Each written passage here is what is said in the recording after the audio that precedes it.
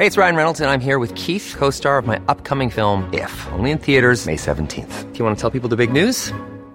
All right, I'll do it. Sign up now and you'll get unlimited for $15 a month and 6 months of Paramount Plus Essential Plan on us. MintMobile.com/switch.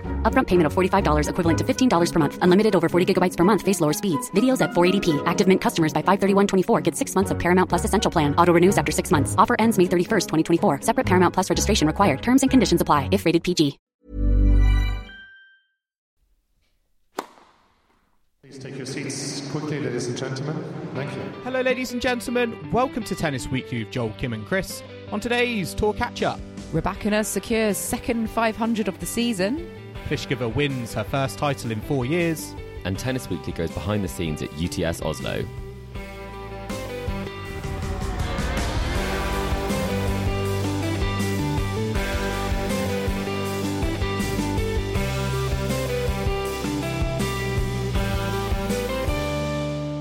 Kim, Chris, today is the 12th of February and we are here to catch up on the week in tennis at Tennis Weekly HQ.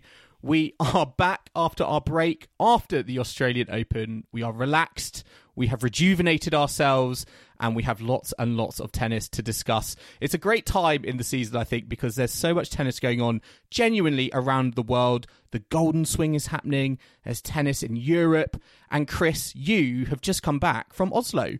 I have. It was minus 21 degrees when we landed. Oof. I think Casper said in Australia it was minus 14 and it was much colder than he said, so I did not pack appropriate winter clothing. Well done for surviving that. I cannot imagine being in those temperatures. That is just very, very, very, very chilly. We're not built for it. We really aren't. I had almost like a cagoule or a mac and then lots of layers. Could you see your breath in the indoor arena? I mean, it was a big arena. You definitely could. I think, if I was a player, the only person wearing shorts in the press conference was obviously Holger Rune, and they were very short. What's the hot beverage of choice in Oslo when it's so cold? Hot chocolate? Don't say it's Vegemite. Not Vegemite. It's not the promise you I didn't have any Vegemite. Not that again. I think it's hot chocolate. I think they have a sweet tooth over there, so I think it's the hot chocolate side of things. Maybe I should book a trip to Oslo then, because I'm a big in the summer, hot chocolate maybe. fan. It's probably still quite cold. I'll be packing the Bovril. Your Bovril for your trip to Oslo. Well, we know you're not a fan of Vegemite, but it's been about 2 weeks since we last all got together to talk tennis. So I've been just really got nice. the taste of Vegemite out of my mouth, I think, in those 2 weeks. Finished rinsing your mouth, Joel. But yeah, what have you guys been up to? Obviously, Chris, you've been to Oslo and come back, and we'll hear a lot more about that later on in the show. But Joel, what's been captivating you over the last week or so on and off the tour? Well, the tennis has still been going on, but actually last night I did turn away from the tennis and watched a bit of the Super Bowl, which was in the UK, was on overnight, and I enjoyed this tweet that went viral from Andy Murray where he congratulated Taylor Swift on winning Super Bowl 58. A stunning performance, and I thought it was just quite funny. I think, was it the Kansas City Chiefs? I think they won, but we all know because Taylor Swift was there, because I think her boyfriend plays for the Kansas City Chiefs, something like that. And Andy Murray, he needed no invitation to make a funny tweet out of it. I had to Google because I assumed that tweet meant she'd done like the halftime show, and I was like, "Oh, I'll go on and have a watch of that." But it's just the fact that she was in the audience. She just attended, didn't she, Kim? So maybe it should be congrats to Chris on winning the UTS Oslo with a stunning performance just from watching. I would have said congrats to Usher, because I watched. I did watch the highlights of it, but I was actually more interested in the halftime show. I don't know if any of our listeners agree with me, but I thought Usher put on a cracking You love a performance. bit of nostalgia, don't you, Joel? He's got so many bangers in his catalogue. Is he still going, or was it all like old school tunes? I think he has a vague... Which I know you love. It was a lot of old school tunes. He brought out Alicia Keys, and he did Yeah with Ludacris and Lil Jon. Oh, this is an NFL it took me back. podcast. I was going to say this isn't an NFL podcast, so I'm going to move on swiftly. Ooh. Oh, Taylor Swiftly. I didn't mean to say that. It just came out. I loved on Instagram this week, talking about social media. We know Andy Murray's great at it, but I thought that ATP, they released the ATP Tour reality show, which featured Andy Murray, of course. Novak Djokovic was there. Andrei Rublev, Dominic Thiem, a whole host of players. And if anyone hasn't seen it, I would thoroughly recommend you give it a watch, because I thought it was actually quite funny, quite a laugh. And I guess it's kind of taking a bit of, taking the piss out of, the Netflix Breakpoint. But yeah, did you guys have a look at that? What did you guys think? I did. I thought it was hilarious. I think Andy Murray is just one of the best people for this sort of gig. He's so deadpan. He's great. He will literally give you that every time, and it's perfect in that sort of format. But I did love Djokovic practicing whilst looking in the mirror, ripping his shirt open. I thought, that was so close to home, but so funny. And I think it's great they all didn't take themselves too seriously. I actually asked Rublev if he would believe, because they talked a lot about script writers in the reality show, that it's all scripted reality. I asked him, would he believe the script for UTS Oslo? And he said no, but we can hear more from that later in the second half. But linking with that, and the fact that we wouldn't believe the fact that what went down in Oslo, Rune Monfils was disqualified from a tournament without a code of conduct. It's an exhibition. I couldn't believe that's my irreverent thing for this week. I don't think I've ever heard that before. A player getting chucked out of an exhibition. That just doesn't sound like something that has ever happened before. Never at the Boodles, definitely not. You couldn't get kicked out from there. You'd be given a nice seat and a glass of champagne, but and a chalet. Sorry, a valet would come pick you up. I had a chalet in Oslo. That's Airbnb. It seems like the other end of the scale from a tournament, like an actual tournament with rules, where a player doesn't get disqualified when they arguably should. There's probably been instances where Nick Kyrgios should have been disqualified and hasn't been, and then you get this instance happening. But yeah, we'll get on to all the details later in the second part of today, because you will be bringing us all the gossip from Oslo. Thank God you were there, Chris, braving the cold to bring all us the all stories, of that action. All for Tennis Weekly. Exactly. Well, moving to warmer climes, we did have the WTA 500 event in Abu Dhabi, which Elena Rybakina did win. It's her second title of the season. She beat Daria Kasatkina 6-1, 6-4 in straight sets, bringing her total career titles up to 7. This was quite a straightforward week. Well, more or less for her. She sort of came through, had a couple of 3-setters, but very standard in the final over Kasatkina. Rybakina coming in saying she didn't play with much expectation this week because of that kind of blink of a loss in Melbourne at the Australian Open, which amazing match but quite a shocking result. Chris, I don't know if you saw too much of this being in Oslo, but what do you think about Rybakina clinching this title? What did you make of her week out in Abu Dhabi? I think it's a good week for her again. Just picked up 2 500s, as we kind of have already said. I think it's a shame she hasn't been doing this at some of the bigger tournaments last year. It feels like she's one of those players who's now in this sort of top 3 that we're talking about. I think actually she's number 4 maybe in the rankings now, who's putting together some great results at tournaments. But again, we want to see that in the later stages of slams. I think we missed seeing that at the AO. So it's great that she's able to kind of get her form back and play really well here. But at the same time, I do think I'd like to see her push deeper in the slams this year, because since that Wimbledon title, she's got close in Australia, but that was now a year ago. So I was pretty impressed with her. She served pretty well. She beat Samsonova, who has got the better of her previously, so that's a great result for her. But I have to say, and there's something I've got to ask you, Joel, has Danielle Collins had some of the most unlucky draws of anyone's season, especially being her final season, where she's just playing Grand Slam winner after Grand Slam winner? If there is one player I think who's had unluckier draws maybe so far this season, it was her opponent in round 1, which I think Naomi Osaka. But certainly, yeah, she's just had very tough opponents, so far since that announcement. But the performance she's put out there has made me think like, oh, did she say that? Did she say that too soon? Because she had a very good win against Osaka, 7-5, 6-love, and I think against Rybakina she was a set and a break up before losing in 3. So she's definitely kind of still committed and all in on her tennis up until the very end. So I've been impressed with. You love a bit of Danielle Collins. Yeah, I still think there's like some more in feeling and burning desire in there, and I do wonder whether she announced retirement too early. I mean, maybe on the flip side, she could look at it like, well, now I've announced it, that monkey is off my back and I'm just going to give it my all. And as a result, we're seeing some of the performances that take me back to, when she went on that incredible run at the Australian Open. Yeah, well, I mean, I would have loved to seen Osaka play Rybakina, and I'm sure we'll get that, but that could have been fun as well. No, Kim, we must have Osaka versus Garcia 4, 5, 6 times first of all. Well, yes, because arguably, Osaka losing to Collins first round of Abu Dhabi, should she, go down, drop a tier, go down to some, lower ranked tournaments. But Osaka actually today, they're out in Doha now. They've moved on to the next stop on the tour. Faced with Caroline Garcia first round, Osaka has actually come through that one. So although she's had some bad, tough draws coming back, perhaps she just does need to stick at it and the results will eventually come. Do you think that's tough? So you wouldn't put her down into kind of 250 and maybe even 125. Maybe that's a bit too far, but you wouldn't like to see her play 250 and get more match practice? I'll see how she does this week, because it might just all come together all of a sudden and she goes deep, and then that's it. Just, I think it's only been a month, hasn't it, that she's been back, so I think give her a bit more time. But if it's going on a long time and she's really struggling, absolutely drop it down.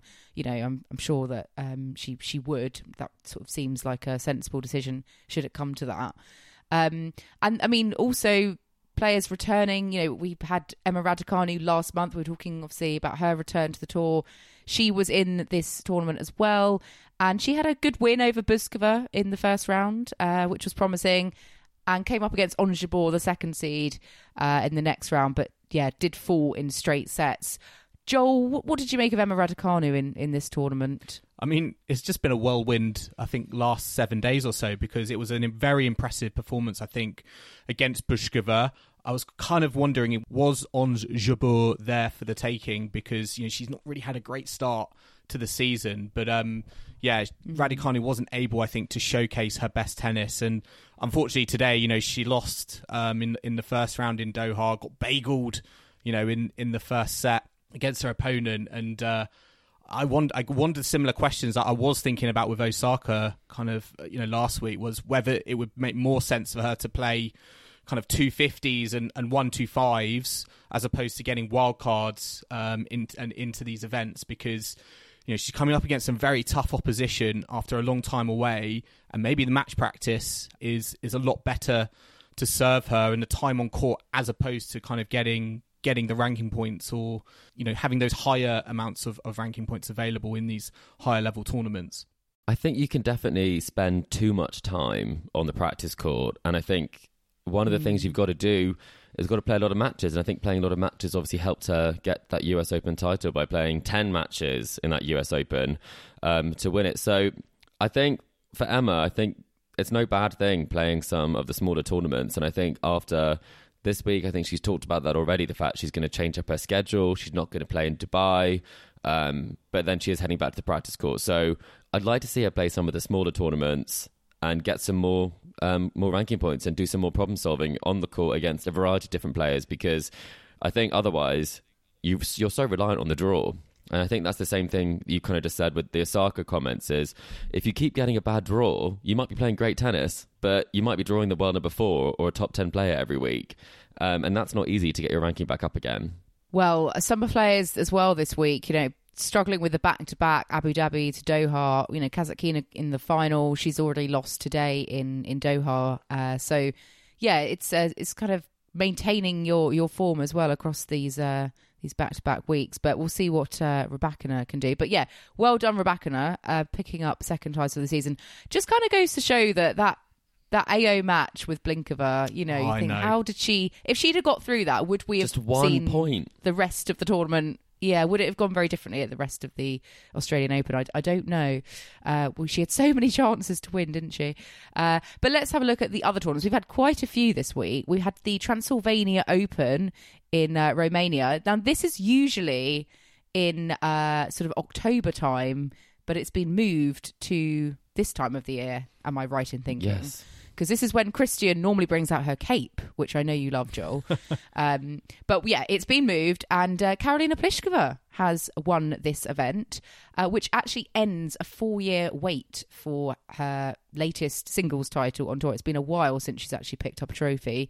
Back in Brisbane 2020 was the last one. So, gosh, pre-pandemic, a lot has changed since then. But she came through against Romanian player Anna Bogdan, 6-4, 6-3 in the final. Chris, what do you make of Pliskova getting back to winning ways out at the Transylvania Open? I think, you know, this is the theme of the week. We're saying drop down and get some good results going and then bring it to one of the bigger tournaments. And clearly there's been a long period of time where she hasn't been able to find her form, where she's been a player who's kind of sometimes put it together in terms of getting kind of decent results at tournaments, but not necessarily going all the way and winning them like she used to when she was world number one. So I think it's very impressive that she's done this. I think it makes a lot of sense for her to drop down, and she was very, very good behind serve, which I think is brilliant. And unlike the other finalists, she has made it through today. So hopefully she can build on this, because I think we all thought at that Naomi Osaka match at the start of the year that, I mean, where was that tennis? Where did it come from? Because we hadn't seen it on the tour, I mean, in such a while. So, I mean, it's been a quietly positive start for Pliskova, and I think this title actually does set her up that maybe she will have a bit of a resurgence this year. I mean, it's been going on for too long. I mean, 4 years from winning her last title for a player of Pliskova's quality, that to me is too long. And I think it was great to see across the week. You know, she was just free hitting.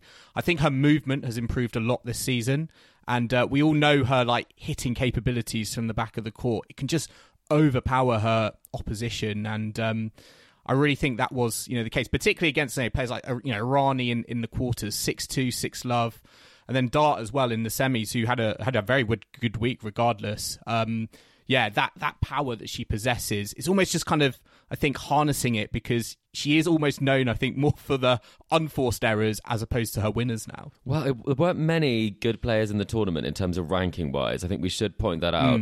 Obviously, it is a 250, and there is some great players. It's tough to win one of these. I know Blinkova was in the draw as well.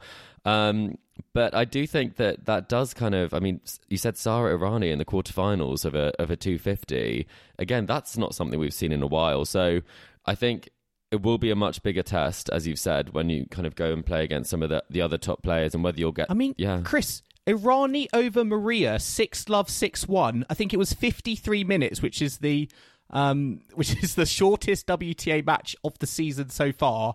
That was a scoreline I was very surprised by, that left me, as much of an Irani fan I am, I was very taken by surprise by that scoreline. I mean, I think everybody was. I really think we were scratching our heads, and then turns out when you look at the head-to-head, it is just a really bad head-to-head for Maria, because she's been bageled before to Irani. Wow. Never won a set, and it's always been a bit of an annihilation. So I'm not sure, maybe it's Maria's slices don't work against Irani. She just can go straight through it, or maybe it's that booming serve that Sara Irani has that gets her all the free points on indoor hard courts. Yeah, I mean, Irani must be her bogey woman. But I mean, I know you mentioned Harriet Dart there, Joel. She doesn't normally feature in the semi-finals of a WTA tournament, so fantastic for her. Even though it's a 250, this is great. And not on like a grass court or in the British grass court season, because I think if we were going to say Harriet Dart in a WTA semi-final, we're probably thinking some sort of British-based event on the grass. So it's amazing to see, I think, some of the Brits playing really well, but playing really well abroad. I mean, the last couple of weeks, I mean, you spoke about Raducanu. Jodie Burridge last week had some good matches on the WTA tour away from home. Dart this week. Watson took out Kudermetova. Yeah, Watson. You got to the doubles final as well, I think, Indeed. with in Abu Dhabi. Yeah, Heather Watson. Some really good British results as well. So yeah, fantastic from them. And Christian actually did get to the semis as well. So she does love this tournament for various reasons. But well done, Pliskova, winning her first title in a long time. And we'll have to see if she can replicate that on the higher level events. Over on the men's side, we had a 250 down in Marseille, which was won by Hugo Humbert, so local French player, picking up the win 6-4, 6-3 over Grigor Dimitrov, who continues his his generally good form of the year. Hugo Humbert, this is his 5th career title, and really great stat for him. He has never lost an ATP final. He's won his first 5 finals, which, some players struggle to just get one. They lose multiple finals, but he's never lost in one, which I think is very impressive. Joel, did you see much of Hugo Humbert picking up his 5th title on the weekend?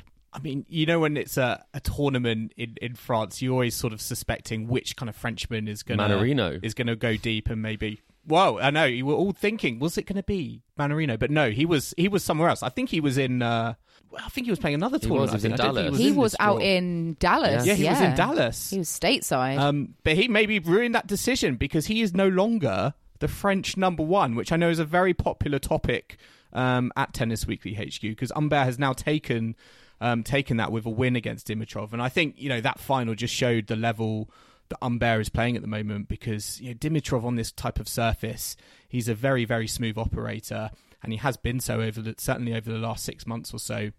So to get it done 6-4, 6-3, his serve looked great. I think he hit 10 aces across the match. And I think it's very very well deserved from him, and great performance. Well, fun fact, if you'd like to know this, I was actually standing with Jeremy Chardy, his coach, in Oslo when he won. What? Why wasn't he? What? He was at UTS rather than in Marseille. Was he coaching by sort of satellite link? Psychic coaching? Well, he didn't have a headset on, so maybe it wasn't a phone call. It must have been something psychic, as you say. But Jeremy Chardy is actually the player liaison for UTS. So that more important than coaching Hugo Humbert, I can understand. And telling me I've got to ask one less question at the next press conference. So he spent a lot of time doing that. But to do this without your coach being by your side shows that you must be rock solid mentally. And from a tactical perspective, when his A game is on, I mean, we've all seen him play live. And in Manchester, I think it was Alex de Minaur said that his hitting is, I think he said he hits like a world number 1, I think was the quote. And a lot of people kind of scoffed at that and thought, I never really thought that of Humbert. But when you do see him in full flight, I mean, he is a real force to be reckoned with, because he does just take all the time away from you. Very much like a Garcia in that sense. Very, very aggressive, big serve. At the same time, maybe mentally more there. So maybe he'll go even higher than she did. I mean, Dimitrov was a bit flat because he had a very long semi-final as well over Khachanov the day before. But, full credit to Humbert. He's up to a new ranking high of 18 in the world, which does make him the new French number 1. Poor Mannarino has been downgraded despite getting to the semi-finals in Dallas, which brings us on to the Dallas Open. Tommy Paul won the event, 3-set title match over Marcus Giron, his fellow American. But just going quickly on fellow bro, yeah. Just on to Mannarino though. He got to the semi-finals without barely breaking a sweat, didn't he? Yes. And I know, Joel, you love it when these sorts of things happen, these sort of scoreboard draw anomalies. But just talk us through his week in Dallas. Well, I mean, he got a bye as a 4th seed. He got a bye into the second round. Then got a walkover against Nishioka into the quarters. James Duckworth then retired against him 6-2, 3-1 down. So he hadn't really played a lot until he got to Marcos Giron. But it looked like it sort of counted against him because Giron came out of that quite as a comfortable winner, 6-1, 6-3. So quite an odd sort of journey to the semis. Although I will say, Kim, I think in Abu Dhabi, the doubles, I think Matic Sands and I'm not sure who her partner was, but they basically won having only played Kenin and Matic Sands. They won having played their first match and the last match of the doubles event. Well, you know, it's last women standing or last men standing, isn't it? So fair play. Gotta take it. Well, Tommy Paul was the last man standing in the singles in Dallas, clinching the title. It's his second ATP title and actually his first title since 2021. So it's been a while for him as well, picking up his second title. I mean, he is obviously the higher ranked opponent in that final over Giron. He was the second seed here. TFO losing to Giron earlier in the event. But Chris, what do you make of Tommy Paul? Do you think he can kind of go on from here? I know we saw quite a bit of Tommy Paul in the recent series of Breakpoint. They were focusing on him quite a bit. But do you think this is onwards and upwards now for Tommy Paul?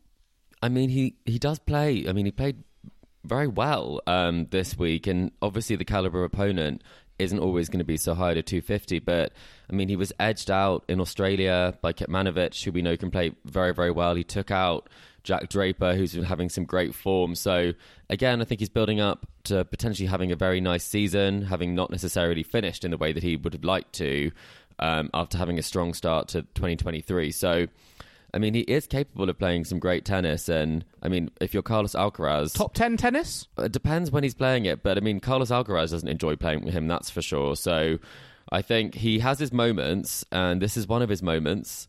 But in terms of the results generally, I think he is more in the top 20, top 15 in the tennis he puts together on the tennis court regularly.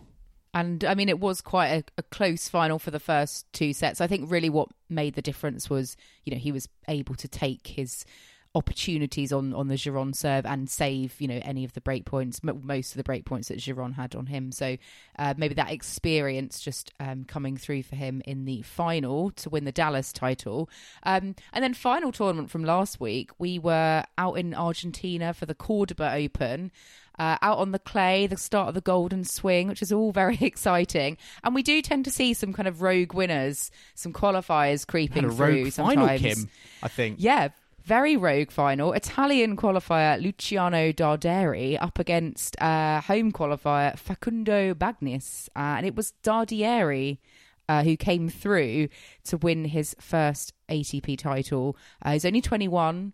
And he came through to tick that box. I mean, fantastic for him to get his first title kind of seemingly out of the blue. I swear anything can happen in the Golden Swing, because this is a final that was qualifier versus qualifier, and that has only happened 3 times, I believe, since 1990. So a very kind of surprising kind of final we got. And I think the story of it really was that Bagnis, you know, he just crumpled, I think, under the pressure, maybe the expectation of a home crowd. I mean, he's not won a title at this level, and in that first set, he just went down so quickly to Darderi. It was like 5-love down in a matter of moments, and he couldn't really recover from there. And on the opposing hand, you know, with Darderi, another Italian to announce himself. I think he's now in the top 100. There's 6 Italians in the top 100. It just feels like that nation is going from strength to strength, and they've got a bottomless pit of men's talent at the moment. Yeah, and Bagnis, he's, you know, was by far the more experienced of the the two of them. Had played in 30 Challenger Tour finals, but only one ATP Tour level final. So just obviously that difference between the two, and maybe it got to him a bit. He, you know, just wasn't at the races. You know, fell by the wayside quite early on, quite quickly. Home fans obviously could only do so much to get him going, but well done Darderi, a new title winner, and yeah, a new name to look out for, especially like you said for Italian tennis. Is just adding to the many players that they do have who are potentially on the up. And we'll be getting on to more of the Golden Swing later as we look ahead to the Buenos Aires event, where Tennis Weekly does have some representation, which is very exciting. More on that later. We're going to take a very quick break now, so do join us in the second half, where we'll be discussing all the drama and controversy from UTS Oslo. We'll be thinking about who's going to follow Jannik Sinner as the next first-time Slam winner, and we're going to look forward to the first WTA 1000 event of the season out in Doha. So do not go anywhere. Hey, it's Danny Pellegrino from Everything Iconic. Ready to upgrade your style game without blowing your budget? Check out Quince. They've got all the good stuff, shirts and polos, activewear, and fine leather goods, all at 50 to 80% less than other high-end brands. And the best part? They're all about safe, ethical, and responsible manufacturing. Get that luxury vibe without the luxury price tag. Hit up quince.com/upgrade for free shipping and 365-day returns on your next order. That's quince.com/upgrade. Hey, it's Ryan Reynolds, and I'm here with Keith, co-star of my upcoming film, If, only in theaters May 17th. Do you want to tell people the big news? All right, I'll do it. Sign up now and you'll get unlimited for $15 a month and 6 months of Paramount Plus Essential Plan on us. MintMobile.com/switch. Upfront payment of $45 equivalent to $15 per month. Unlimited over 40 gigabytes per month. Face lower speeds. Videos at 480p. Active Mint customers by 531.24 get 6 months of Paramount Plus Essential Plan. Auto renews after 6 months. Offer ends May 31st, 2024. Separate Paramount Plus registration required. Terms and conditions apply if rated PG.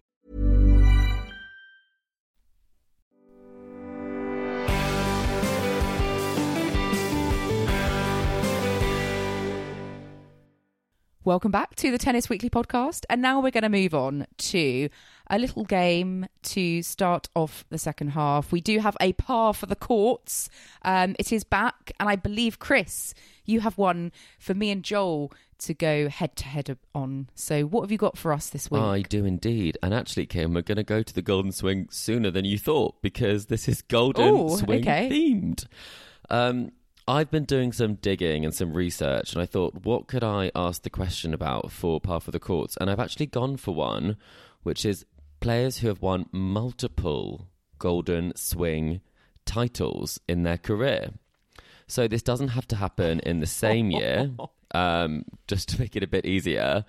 But this does include the Brazil Open, the Mexican Open, and the Ecuador Open that no longer are part of the Golden Swing. So, phew! Thank goodness. Yes, exactly. What a relief. But just in case there's any confusion, but there are 21 answers. So, and this is spanning from, quite a long period of time. I think it starts from 2001 is the first date. So that will give you an indication as to the sort of dates we're looking at.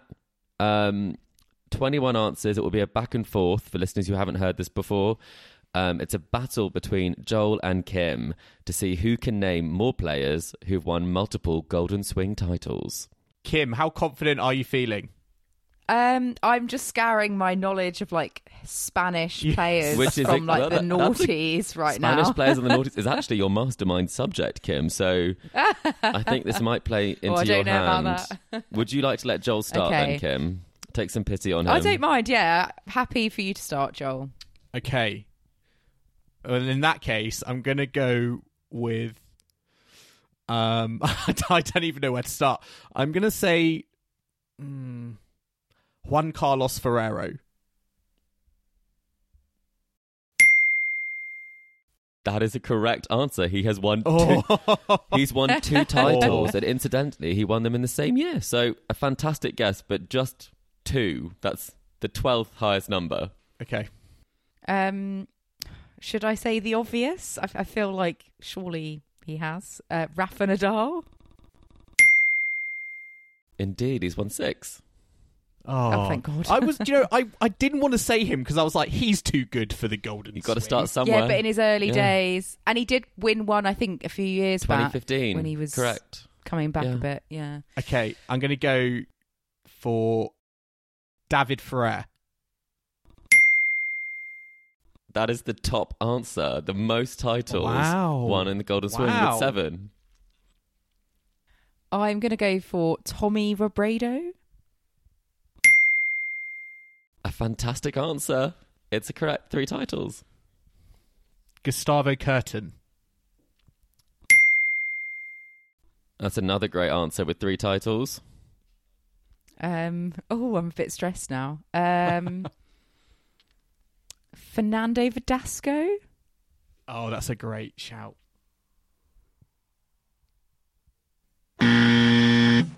I'm afraid I don't think it's right. That's an incorrect answer. No, not Verdasco. Drat. Okay, Joel. Well, you still need to get one, I think, to win, don't you? Well, I think I've Joel answered 3. Oh, no, you there we go. Do you know Kim, what? you didn't even have that to fall back on. I had loads of other players. Come on, in my give mind. me some of the other ones. Almagro. Almagro was a fantastic one. Oh, okay. Kim, I was going to go for another Fernando Gonzalez. Yes, exactly. Fernando. Joel, why are you so good at the Golden Swing? is this your... What about Nicholas Lepenti? I mean, there's another maybe Nicholas not. on the list. Yeah, Nicholas Massu. Yes, indeed. Is there anyone else? Yeah. What about Berrettini? Did he win when he was? It is not Berrettini, but I can fill you in on the rest of the list now. There was another Spaniard. Costa on there. Alcaraz was on there indeed. There's Carlos Moya.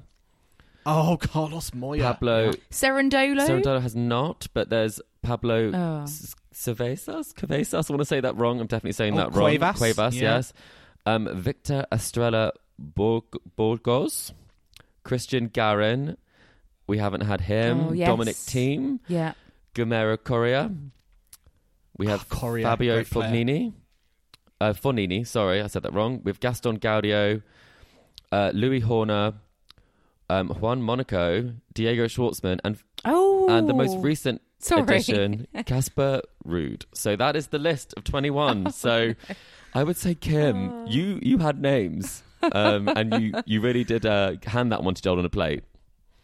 I just threw it away on Joel. Yeah. Kim, you definitely could have put me under some pressure there because beyond Gonzalez, I was stuck. I was stuck. Yes. Some of those names like Juan Monaco, like absolute blast from the past. There, did he play with amazing. A ponytail or longish hair?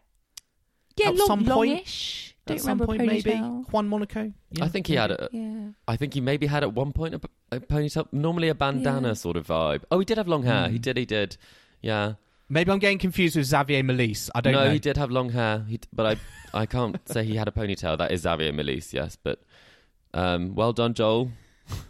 Well done, Joel. Wow. Congratulations. I'm just in shock. My knowledge of the golden swing.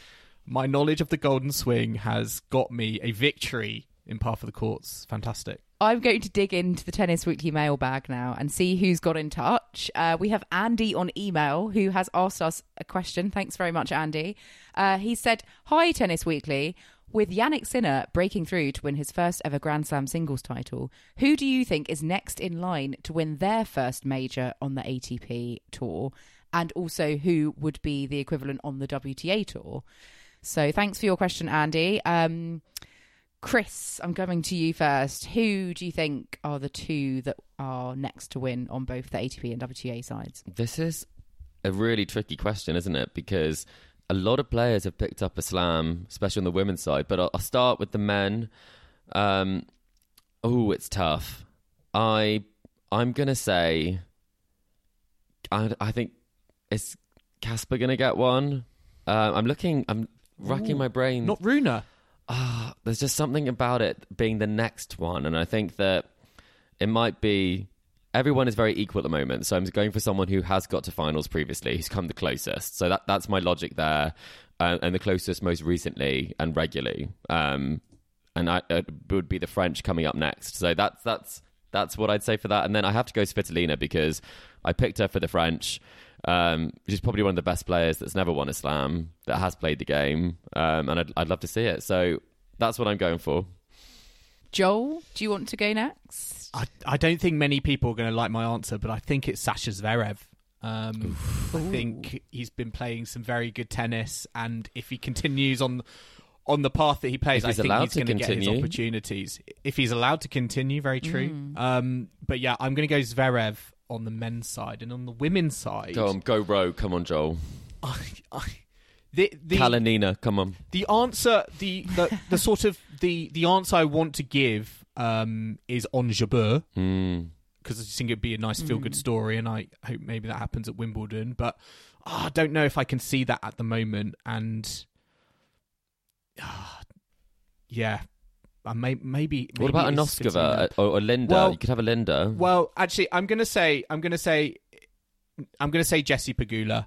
Do you really believe that Jessie Pegula is going to win a slam? I think. Look, she's just sacked her coach. I think she's going to have never made it past a quarterfinal. She's going to have a new setup. I think new beliefs. And I'm going to back Jessie. Kim, Pegula. Do you agree?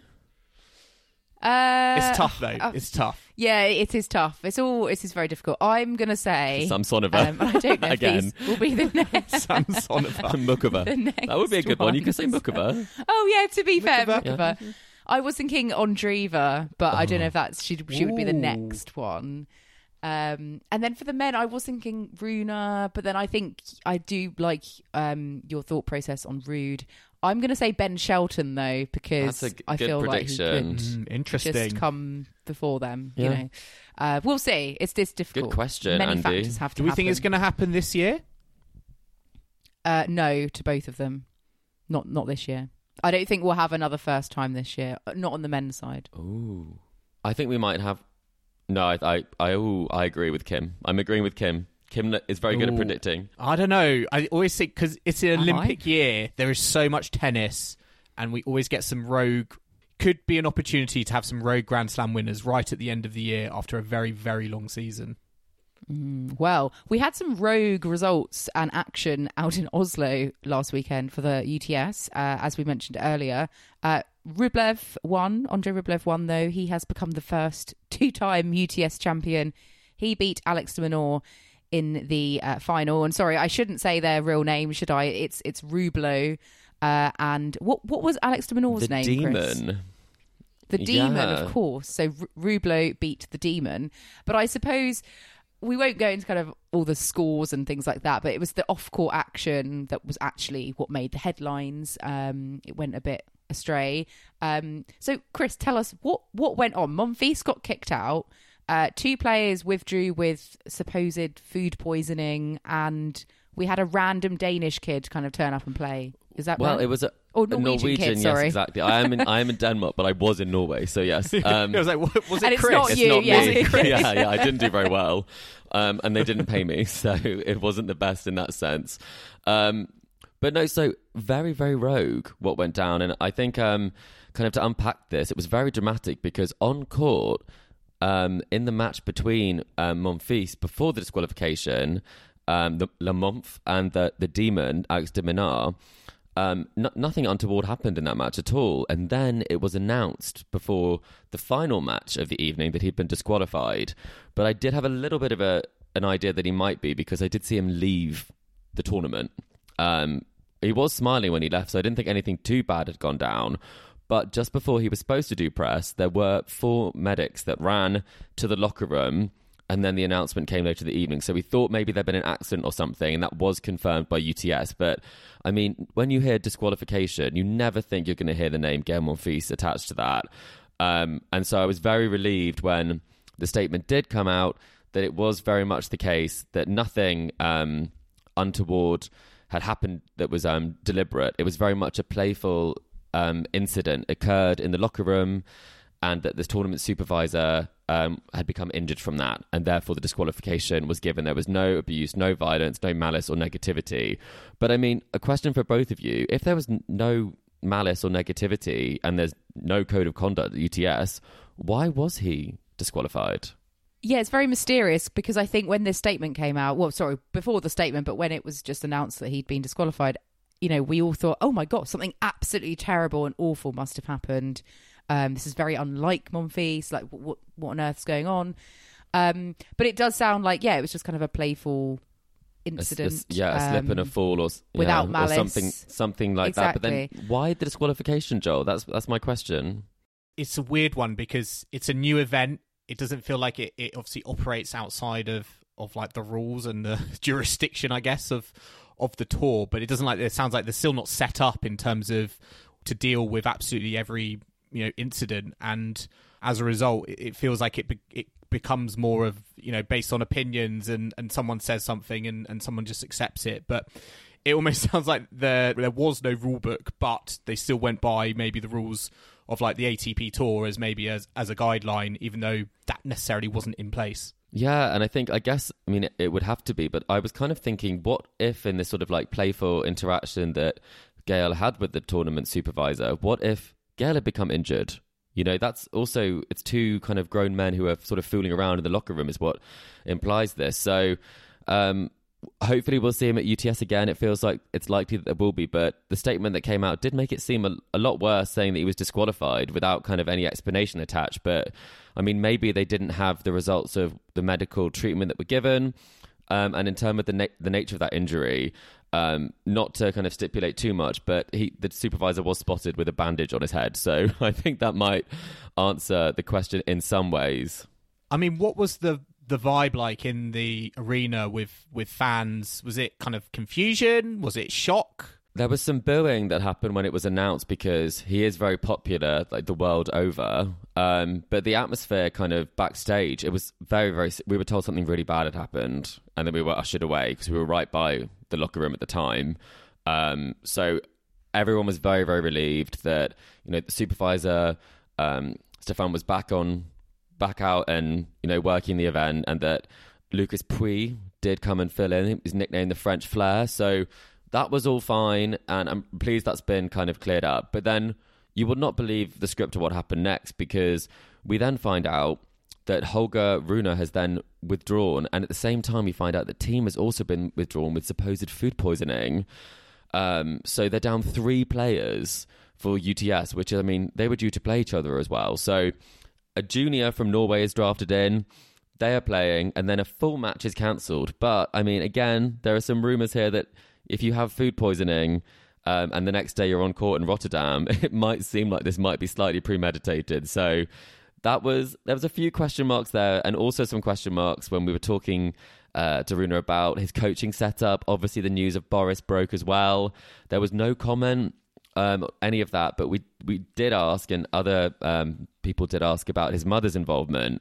And the line was that she will still be his mother, so she'll still be following him on the tour, but she will no longer be handling press. So she might have been sacked, Annika Rune. So that's also exclusive. So is that good or bad? Drama. Is that good or bad? The Tsitsipas's have arguably... Sounds like everything happened in UTS Oslo. I mean, I haven't talked any of the tennis, but I mean, from the family setups that you've seen in tennis, like the Tsitsipas's, for example, and the Zverevs, is it better to not kind of have your family manage you in this sense?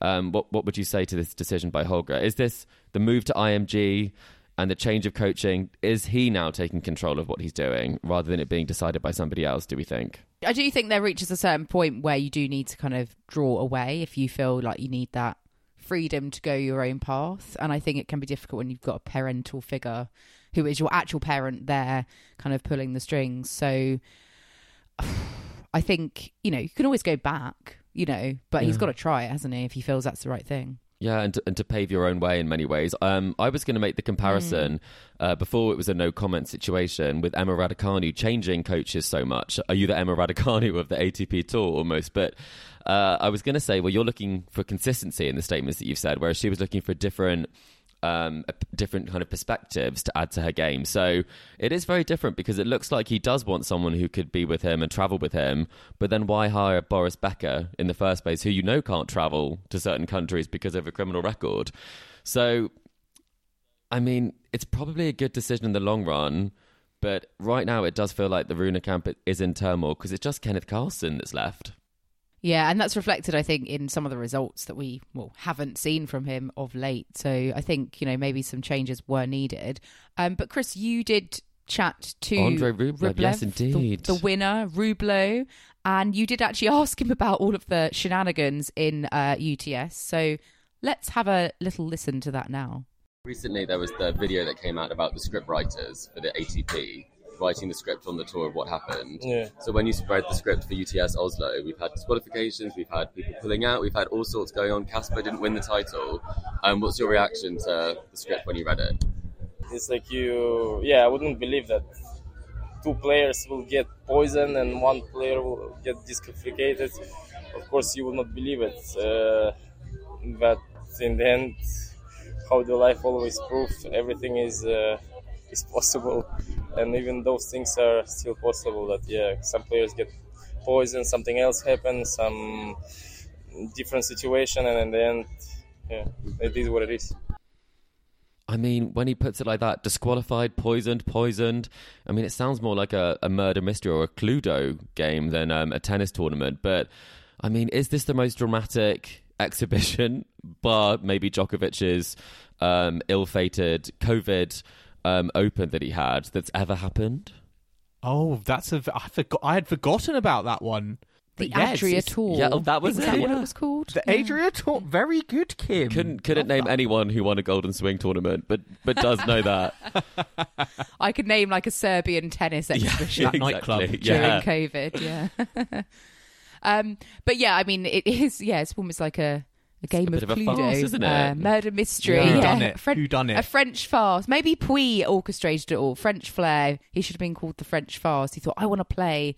Let's get rid of some players. Rune Monfils with the candlestick in the locker room. Oh, I mean, that's allegedly is what we'll say. Allegedly. Sorry, that I should say allegedly. Happened. No malice, absolutely. But on slightly less dramatic things, before the tournament, we did get to speak to Alex de Minaur, who was an absolute delight. And we asked him about kind of the biggest win of his career that he's just had, seeking Rublev revenge, which, spoiler alert, he didn't get. And we also talk about his girlfriend, British number one, Katie Boulter. And we start with just how cold it was at minus 21 degrees. Not the Australian summer anymore. No, exactly. It's definitely cold. I'll tell you that. Do you have any winter layers for this? Has Casper lent you a coat? I've brought a lot of clothes, a lot of layers, but I was just telling before, we were on our way to find a local coffee shop, 15 minutes away walk. We thought it would be a great idea. 5 minutes in, we realised it was way too cold, and we went into the first coffee shop that we saw. So the cold's not Stay big. inside, right? Yeah, it's good. It's an indoor tournament. Yeah. You got the biggest win of your career at the start of the year in Australia against Novak Djokovic. That's got to feel amazing. A few words on that and why it's so great to then kind of play against some of these top players here this week. Oh, it's a milestone moment. I mean, probably the biggest win of my career in terms of a lot of different aspects, right? And last time I played him, he absolutely thrashed me. He gave me a lesson on Rod Laver Arena, basically embarrassed me on the court. So it was a tough one to pick myself back up from and, get my revenge in a way. But yeah, it meant a lot. It gave me a huge confidence boost to really let me know that I'm right there and I can, I belong in that top 10. And now the field here, it's a lot of good players, a lot of exciting players. Rublev again. I'm hoping I can get my revenge. I still haven't been able to sleep since he got me at the Open. So that's a tough one. It's tough because I like him so much. Yeah, he's such a good guy. But I really don't. So well, hope you get your revenge. Final question we're going to ask. So your girlfriend Katie Boulter is obviously the British number one. Yeah. You're called the Demon here. And was wondering if you had to give her a nickname for UTS if she were to play, what would it be? I was thinking something like the Leicester Hammer or something like that. Yeah, well, you can play on that.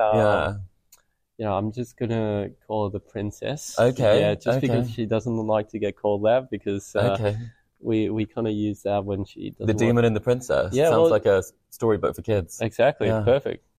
What do you think of the nickname for Katie Boulter? I said the Leicester Hammer, which I'm not sure is a compliment. The Leicester Hammer? He said the Princess. Yeah, it's not the most feminine, is it? The Leicester Hammer, No. Chris. Because Berrettini is the hammer, isn't he? He is, Isn't that his- So maybe it wasn't the most original either. But what nickname would you give?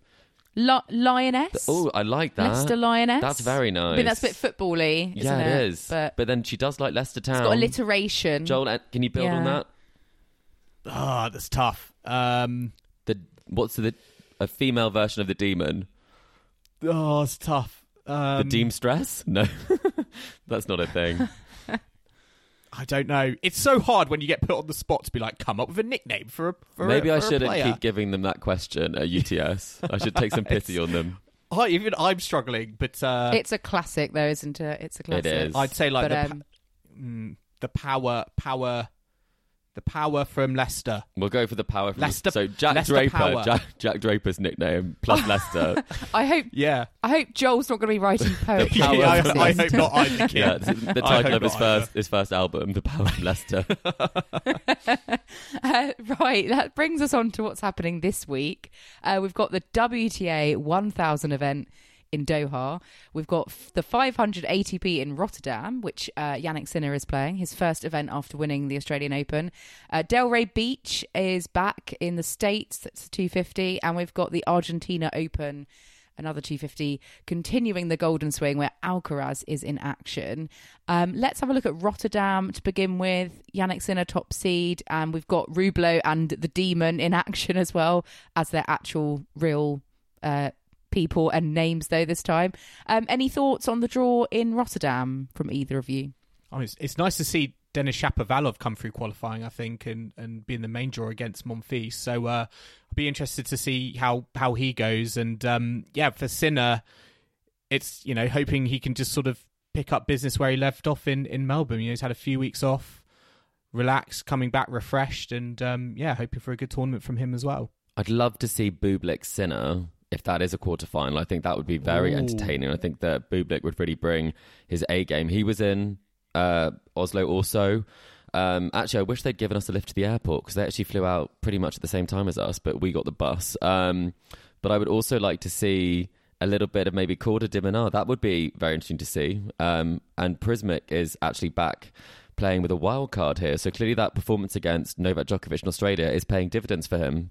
Yeah, people have taken note. Well, yeah, let's see how he gets on. He was fantastic against Djokovic in Melbourne, so we'll see.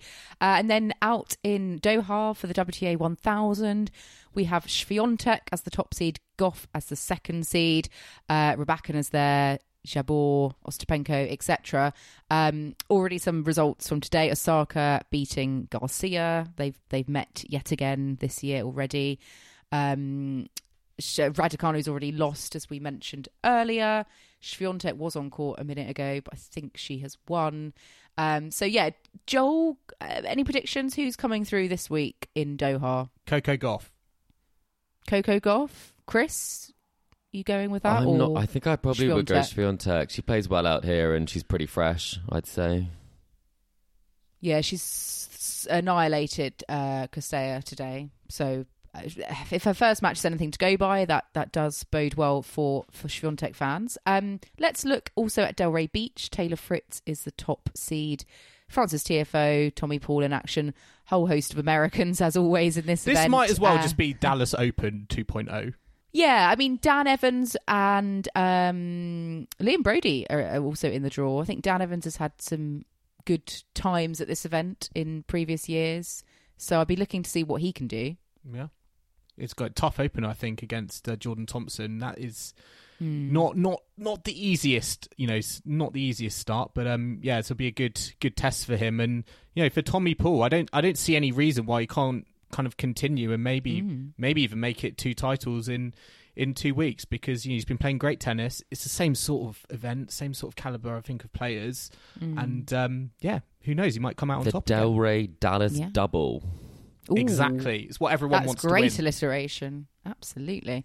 And then the Cordoba Open was last week. We now have the Buenos Aires Open this week. Carlos Alcaraz is there and Cam Norrie. I presume this was the one last year that Norrie got the better of Alcaraz at. Am I right in thinking? I think that Alcaraz won his first title back and then he lost in the final in Rio. Oh, so the next one. A lot of points for Norrie to defend here, but yes, it was. They did exchange finals and results in the Golden Swing last year. Well, we do have Tennis Weekly is in South America, which is very exciting. Our producer Alina is at the Argentina Open, and Chris caught up with her just recently. So let's have a listen. And I believe now we have producer Alina from Buenos Aires. If I'm saying that right, I'm saying Buenos noches to you as well, am I? It's Buenos Aires, and it's actually Buenos Dias here in Buenos Aires. Is morning, and I suppose it's evening right where you are there. It is evening here, so I didn't get anything exactly right, and I could have easily looked that up, so that is on me. But you're on site at the IEB Argentina Open. Tennis Weekly is covering the Golden Swing. You're there for the qualies. What have you seen so far, and what's the atmosphere like? Yes, you're right, Chris. Well, we're going to be here the entire week, and you're going to have so much more time to practice your Spanish and your buenos in the meantime. Sí. We've been at the qualies, and what a show that was. The qualies this year was free, so the public was invited to attend free of charge. So the crowds were really great and super excited to see some really good tennis. They're such great cheerers, especially with all the Argentinians and the qualifying draws. And there was some interesting battles going on, like Navone and Moutet had a really, really interesting duel. Oh, it's always spicy when Moutet is on the tennis court. You sent some pictures of he was drinking Pepsi and only serving underarms, so it's already got going and it's just the qualies. Yes, and he got quite chatty with the crowds, let's just put it that way. Is that something that Cam Norrie will have to do, get chatty with the crowds in order to be fired up in Buenos Aires and have a deep run down there? Let's just hope he's not going to meet one of the favorites of the Argentinian crowd. I think that will be good for him. If you can survive playing against Alcaraz in 2 finals in the Golden Swing, I'm pretty sure he can survive anything. But you mentioned the Argentinians. You are partial to an Argentinian. I was going to say, who's your pick of the Argentinians to make a deep run this year? Yeah, you got me there. I have quite a sweet spot for the Argentinian players, especially France Rondolo. He's one of the favorites, and I really do hope he's going to make it quite far in the tournament. Yes, Tomás Martín Echeverri. He's also quite high up on the list. So let's see how far they make it. I'm going to be there, impartially cheering, of course. And will you be cheering on Arthur Fils as well, who's playing against Lajovic, who actually you attended a DJ set by Dusan Lajovic at 4 p.m, an official DJ set, and that was before the tournament even got started. So the Golden Swing really does hit different. Imagine a day party with Dusan Lajovic playing for you. Like, that is and some tennis. Difference. And some tennis happening on the side. So you have like the crowds cheering from the Guillermo Vilas central court. And then on the other side, you have Dusan Lajovic playing at the decks for you and having like a great time. Make it make sense, but also, can it get better than that? And you'll be covering all the crazy events that might happen in Argentina over the next week. You'll be speaking to some players. Hopefully, we'll try and get some time with Carlos Alcaraz and Cam Norrie. And right now, who are you headed to see? Well, it's pouring now in Buenos Aires, so we are looking at some possible rain delays, but hopefully, yes, we're going to see quite a fiery Cilic match against Laszlo Djere, and also for the evening session we have Stan Wawrinka playing, so that's quite exciting. Yeah, and we'll see who's DJing throughout the week, or if it is just Lajovic getting more action on the DJ decks than on the court. But thanks, Lena, and enjoy your time in Argentina. Thank you, Chris. I am really sad I was not there for a Dusan Lajovic DJ set. I mean, that sounds very interesting. It sounds like something I want to be at. It sounds like something you should be at. I mean, why didn't they ask you for, a Joel Tennis Weekly DJ set? We needed to get... We should have celebrated Tennis Weekly episode 400 proper and got a Dusan Lajovic DJ set. I wonder what his rate card is, yeah. I mean, probably too expensive for us and probably not a good use of crowdfunder money. He'll be cheaper than Taylor Swift, yes, it would be. I think... Lajovic it is. I mean, they have a lot of extra tricks up their sleeves, don't they? I had no idea he could DJ, but there we go. I'm interested to see what Darderi will do. Actually, he's in the draw in this one again, so we'll see how he goes. But that's it for us for this week. We'll be back, as always, next week to catch up on the latest batch of tournaments. So I can't wait to speak to you guys next week and catch up as usual. I can't wait to see how Alina gets on and enjoys Argentina. Very jealous of the weather. She's in 31 degrees when I was in minus 21. That's like a 50-something degree difference. It seems hugely improbable. Yeah, it's going to be very, very exciting indeed. Listeners, we do have one quick ask from you. We are launching our Tennis Weekly survey just to see how the pod is doing. So if you want to help us improve the show, the link is in the description. It literally takes about 3 minutes, but it would really, really help us just to understand what our listeners are thinking about the show. So if you could do that, link is in the description. Thank you very much. But we're going to end it there. I hope you've enjoyed our latest episode of the Tennis Weekly podcast. Remember to subscribe to us to stay up to date on all the action to come from the ATP and WTA tours. We're on Apple Podcasts, Spotify, and all major podcasting platforms out there. And if you like what you're hearing, then do make sure to leave us a rating and a review on Apple Podcasts or Spotify. You can also follow us on social media if you want to see all of the action from Argentina this week, but also all the UTS clips from the interviews that we've done. So we have clips from Team, Rublev, Bublik, and many others that are now on our social channels. And we're on Facebook, Instagram, TikTok, YouTube, and X. And the handle for all of those is Tennis Weekly Pod. You can also purchase Tennis Weekly merch at etsy.com/shop/Tennis Weekly Podcast. You can email us, tennisweeklypod@gmail.com, or do check out our website, tennisweekly.co.uk. And we will be back next Monday at Tennis Weekly HQ, so I hope you can join us for that. But in the meantime, it's goodbye from Kim. Goodbye. It's goodbye from Chris. Goodbye. And it's goodbye from me. We'll see you again soon.